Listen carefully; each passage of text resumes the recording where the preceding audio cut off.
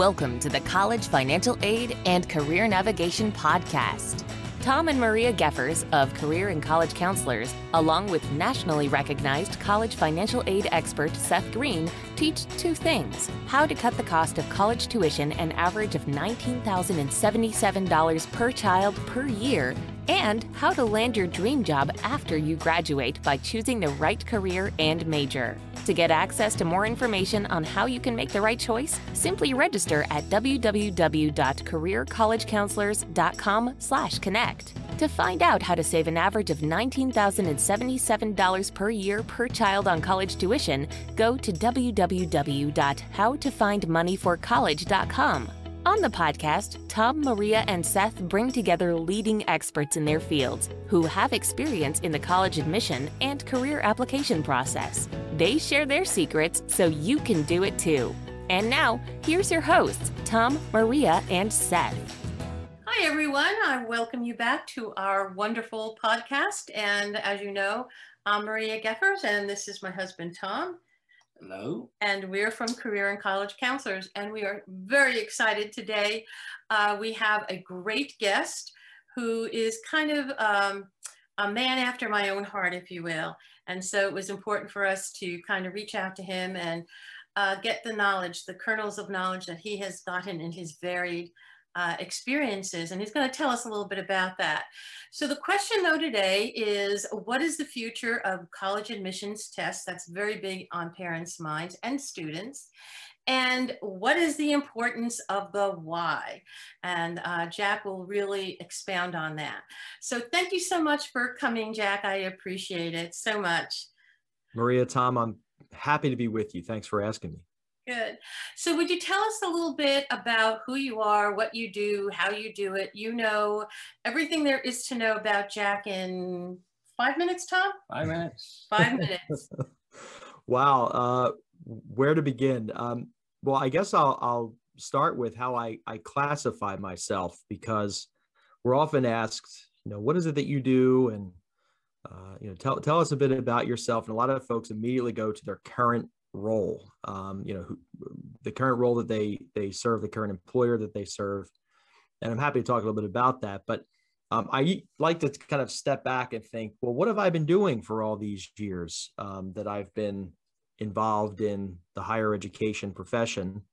And basically, I refer to myself as a higher education evangelist. Right. So regardless of my role and what institution I'm working for, or what organization, or what company, because I've been in and out of institutions of higher ed, regardless of what I'm doing and what type of organization I'm working for, there's one common denominator, and that is that I am advocating for higher education. I'm advocating for access and equity in higher education.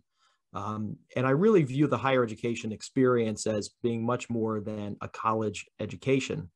I view the higher education experience as being those experiences past our high school years that really are formative.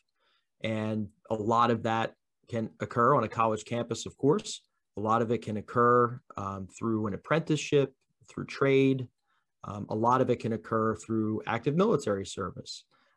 I've spent my career focused on the higher education institutional experience at colleges and universities, and have seen what happens when kind of that veil is lifted, right? When we're 18 years old, we've had a finite amount of experience. And I think what higher education does, if it's done correctly, it really lifts the veil and allows individuals to become everything that they were truly meant to be. Great. And so this is a real passion for you. I love your title where you had said you're a higher education evangelist. I love that. That kind of brings a whole different tone to your experience and your role. What was your aha moment when you decided that this was where you were going to go and pursue? Many students, as you know, and even adults, flounder. They go from position to position, and they're not focused. So what was your aha moment? Yeah, so really it occurred, I was fortunate, it occurred early for me. I was working for a member of Congress when I had left When I graduated from Rider University in central New Jersey, and I was about a year in, and I was facilitating.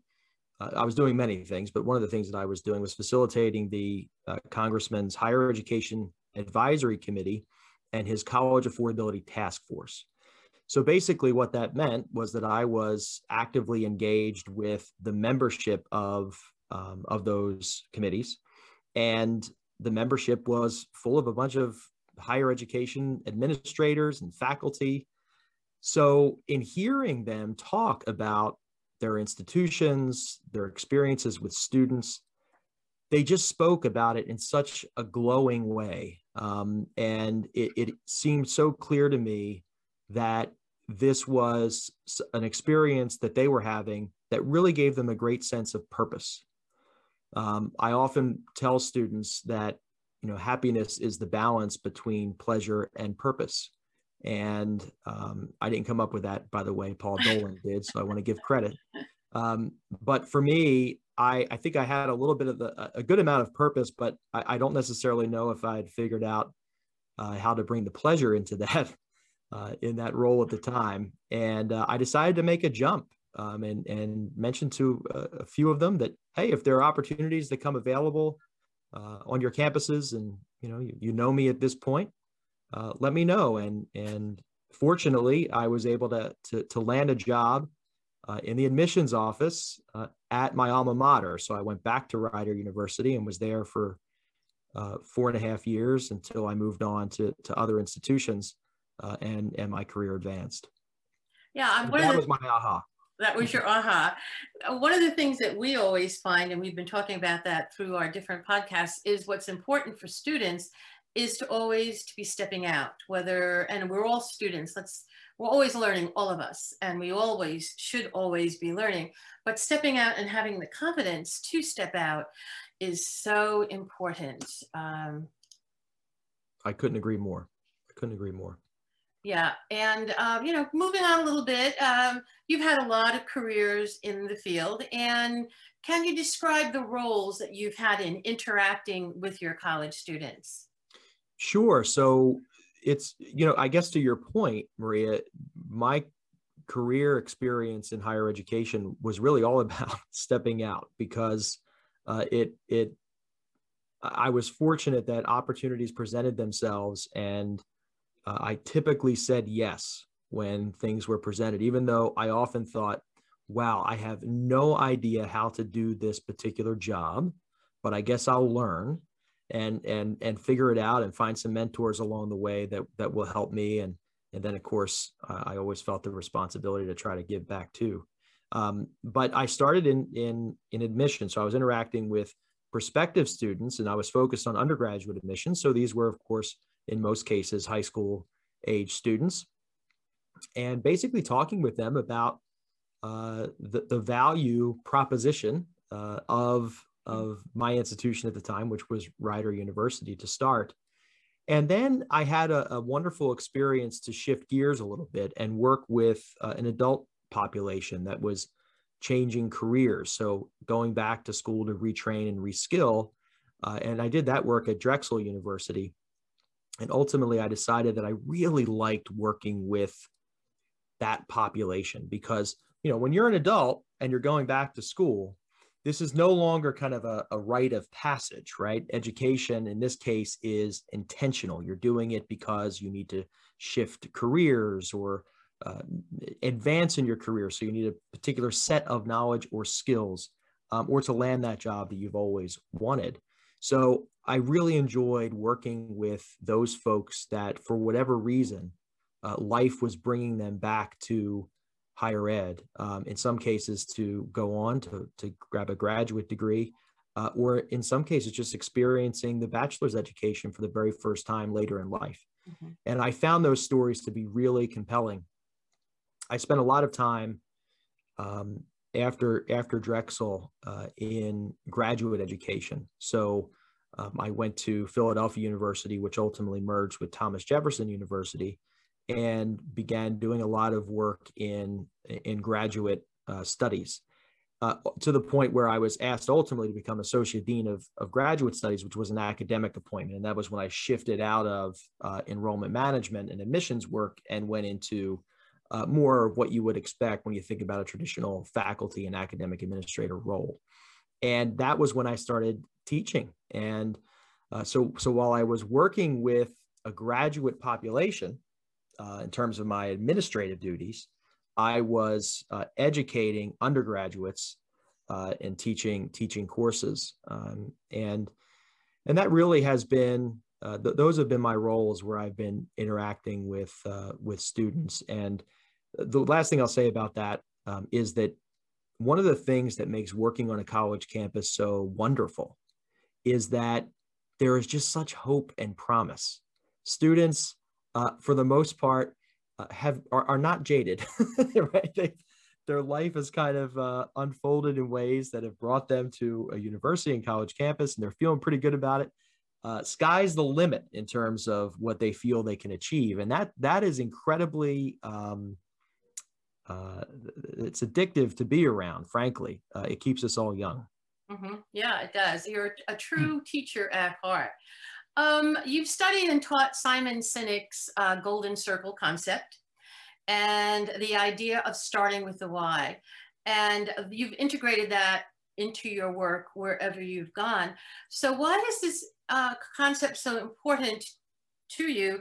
And why should this be important to the student and the parent as they're looking at colleges? You know, Simon Sinek's work, which if anyone has not seen it, you can of course get the book starting with why, Start with Why by Simon Sinek, or you can hop on YouTube and watch some of his TED Talks. The concept of starting with why is very simple, and he gives a very simple graphic representation of something called the Golden Circle, which has why right at the center.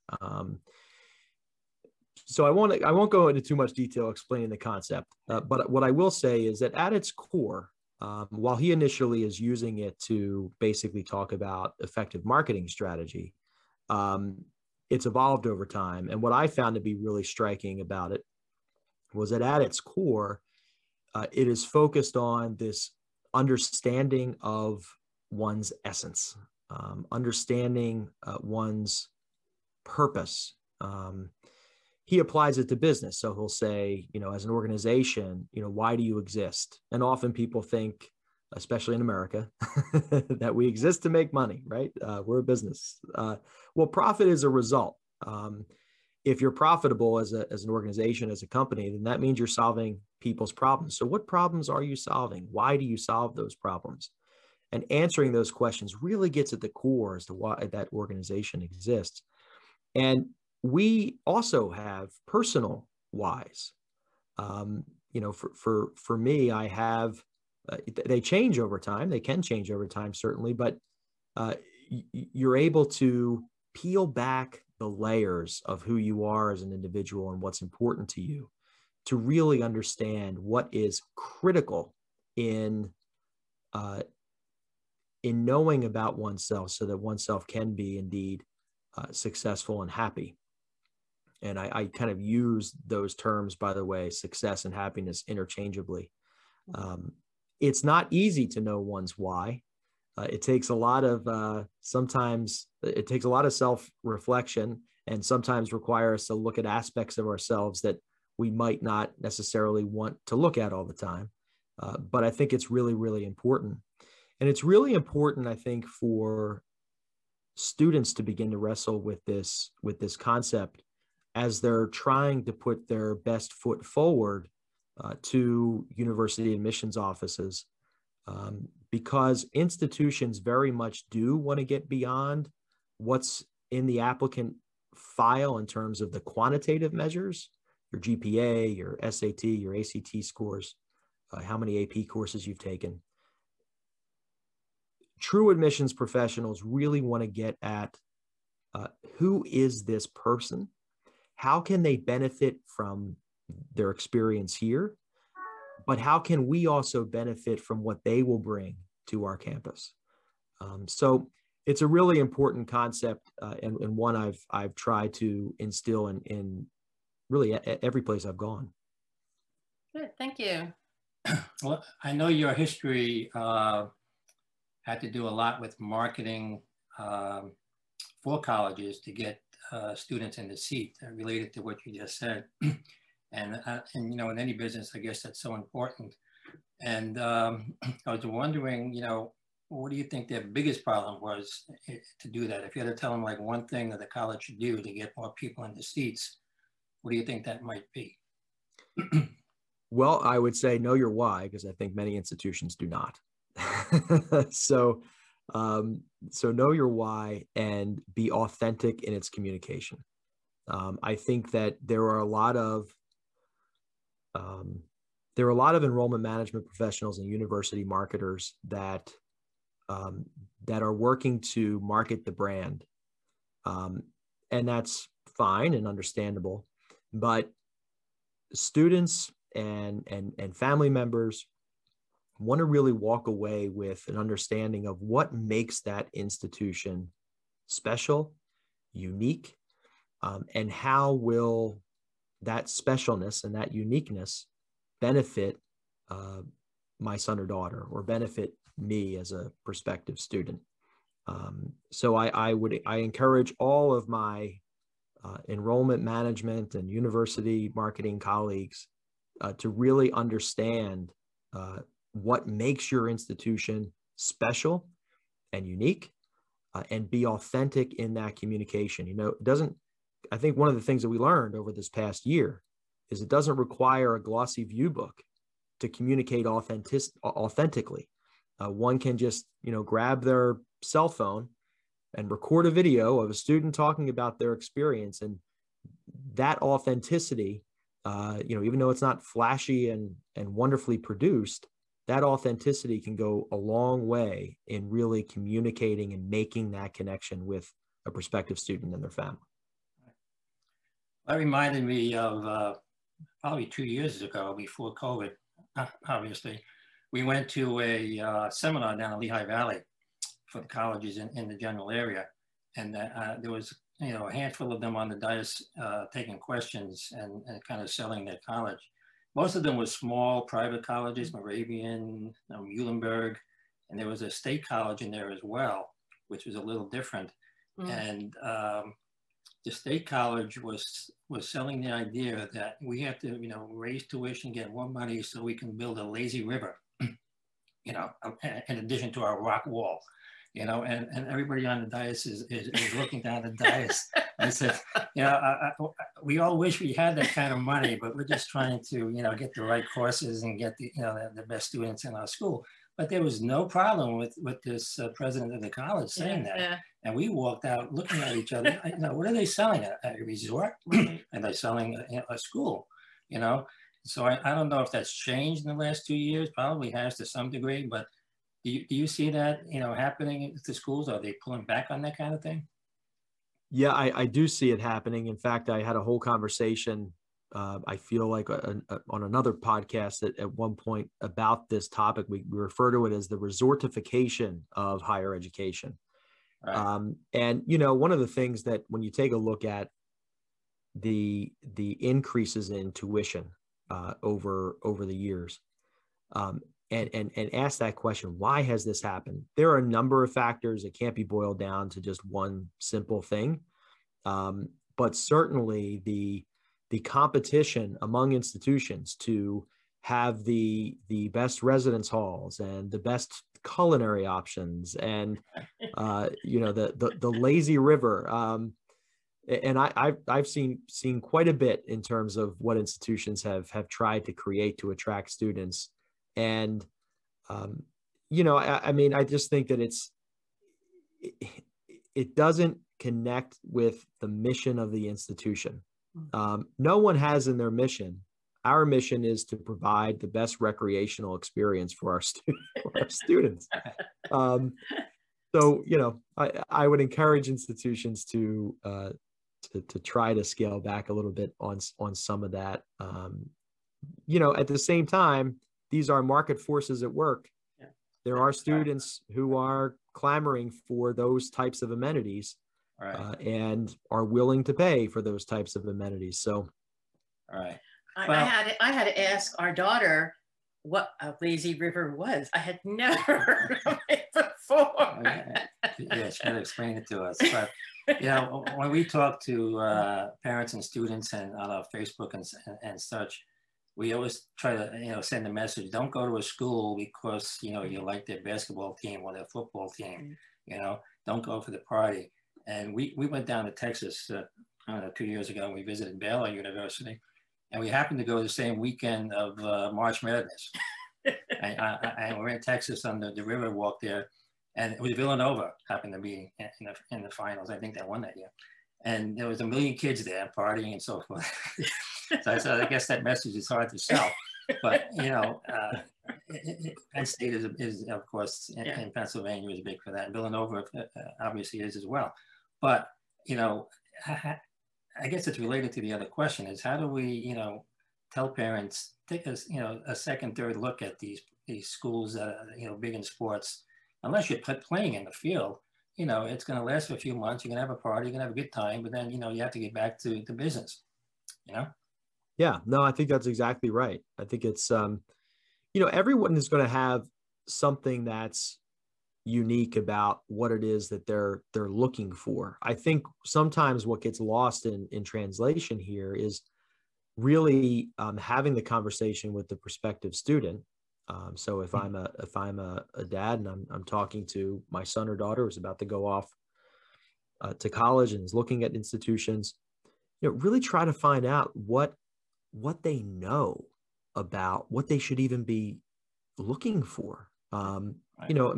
We tend to assume, I think, a lot that guidance counselors are providing this education to students in high school. And sure, there are presentations that counselors give in schools that talk about, here's how you go through a college search process, and here's what you might want to look for.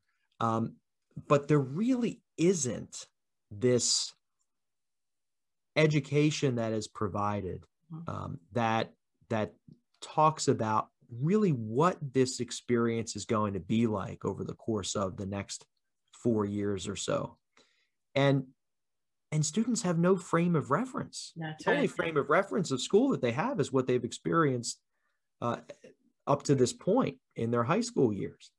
So I think really trying to communicate and educate students about what college is all about, what that experience will be like, which is why I think the work that you, Maria, and you, Tom, are doing is really important. And having conversations like this, I think, really does advance the conversation in important ways. Right. Talking about occupations or careers, back in 2008, you remember the recession that occupied Wall Street and it was all over the country. Don't go to school, don't go to college, it's not worth it. We can't pay our loans back. And that lasted for a few years until they got out of that recession. But now I think the same thing is kind of happening with different careers. We're going to be talking to a professor next week about theater, and they took a big hit. We know people graduating with a theater degree, and she doesn't know what she's going to do. She's going to be waitressing. But basically, had dreams of being on the stage or writing or directing or acting. So that that career is going to take a while to come back. and college, higher ed, and education in general, I think, is taking a big hit. The teachers now taking a lot of bad news about masks and opening schools and who wants to be a teacher. And higher ed, I think, professors aren't what they used to be in the mind of the public, and a lot of people become adjunct professors, right. And that seems to be, at least in the near future. Do you see that changing at all for especially higher ed? I guess that's your specialty. You see that happening or changing for the better? Well, I think people right now have a very complicated relationship with higher education. I don't necessarily know if it's going to get less complicated. I do think, though, that there was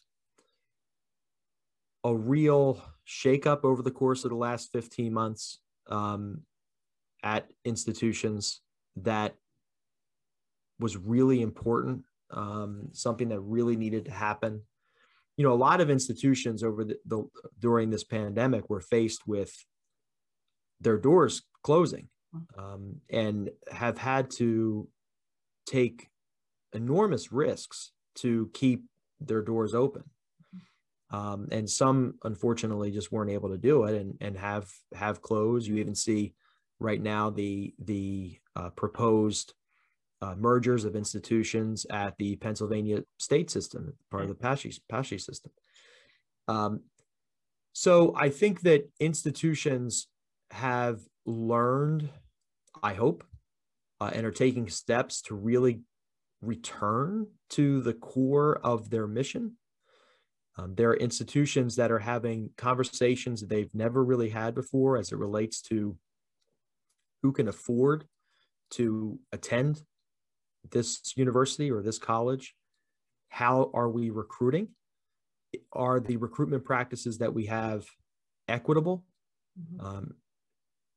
Are we providing enough opportunity for students of varying socioeconomic classes to be able to enroll here and not be saddled with a debt burden that will really prevent one from achieving all that we want folks to achieve with a college degree, becoming productive members of society and achieving career success, and of course, personal and family success.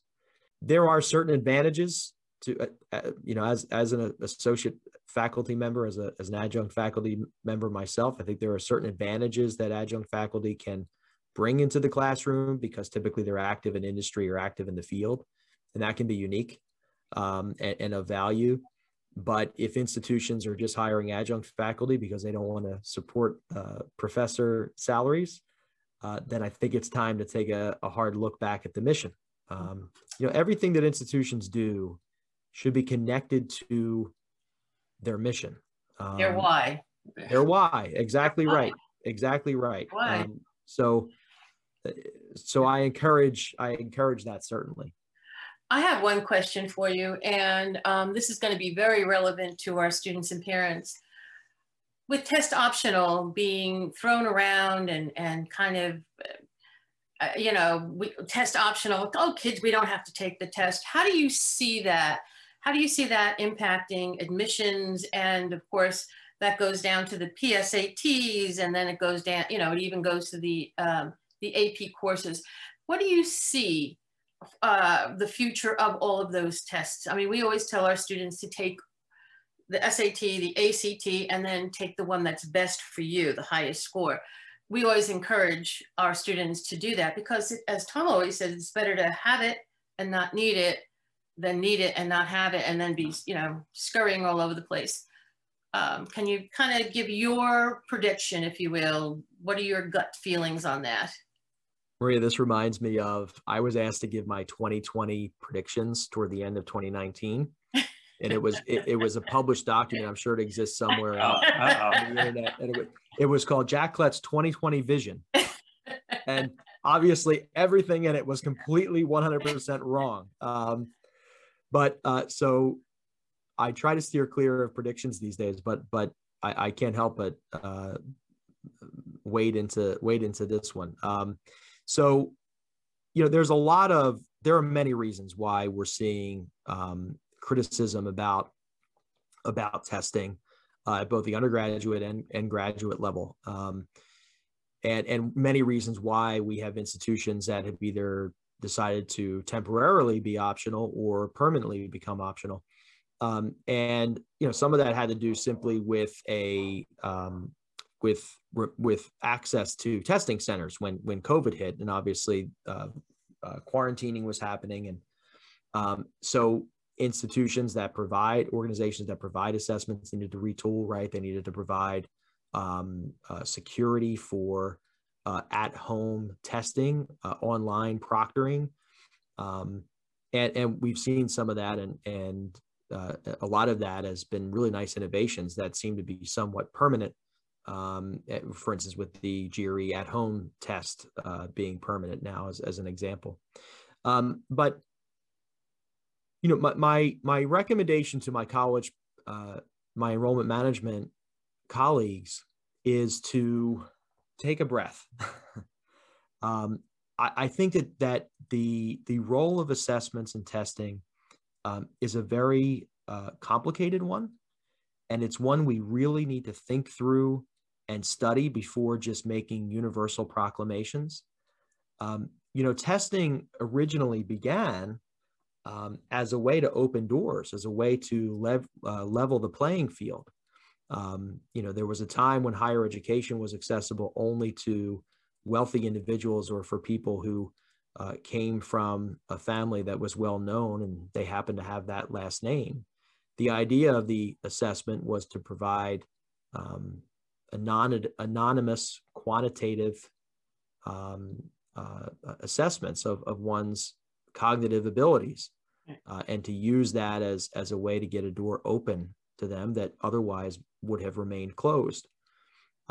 So I think that there are a number of things we need to consider when we're removing the requirement. And we have to think about what does admission and candidate evaluation look like when you are taking quantitative data and choosing not to look at it and have it be part of the evaluation. I also think that institutions are somewhat responsible for this because the way in which institutions are ranked incentivizes admitting folks who have higher scores.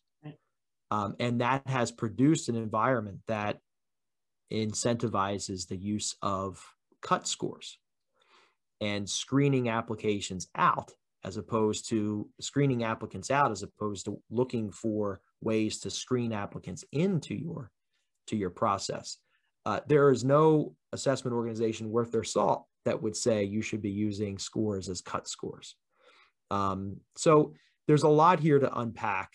I don't necessarily know where this goes in terms of this trend, though I do think that there is going to be a lot that is studied about what test optional meant for enrollment, and did it result in the outcomes that many are hoping that it will.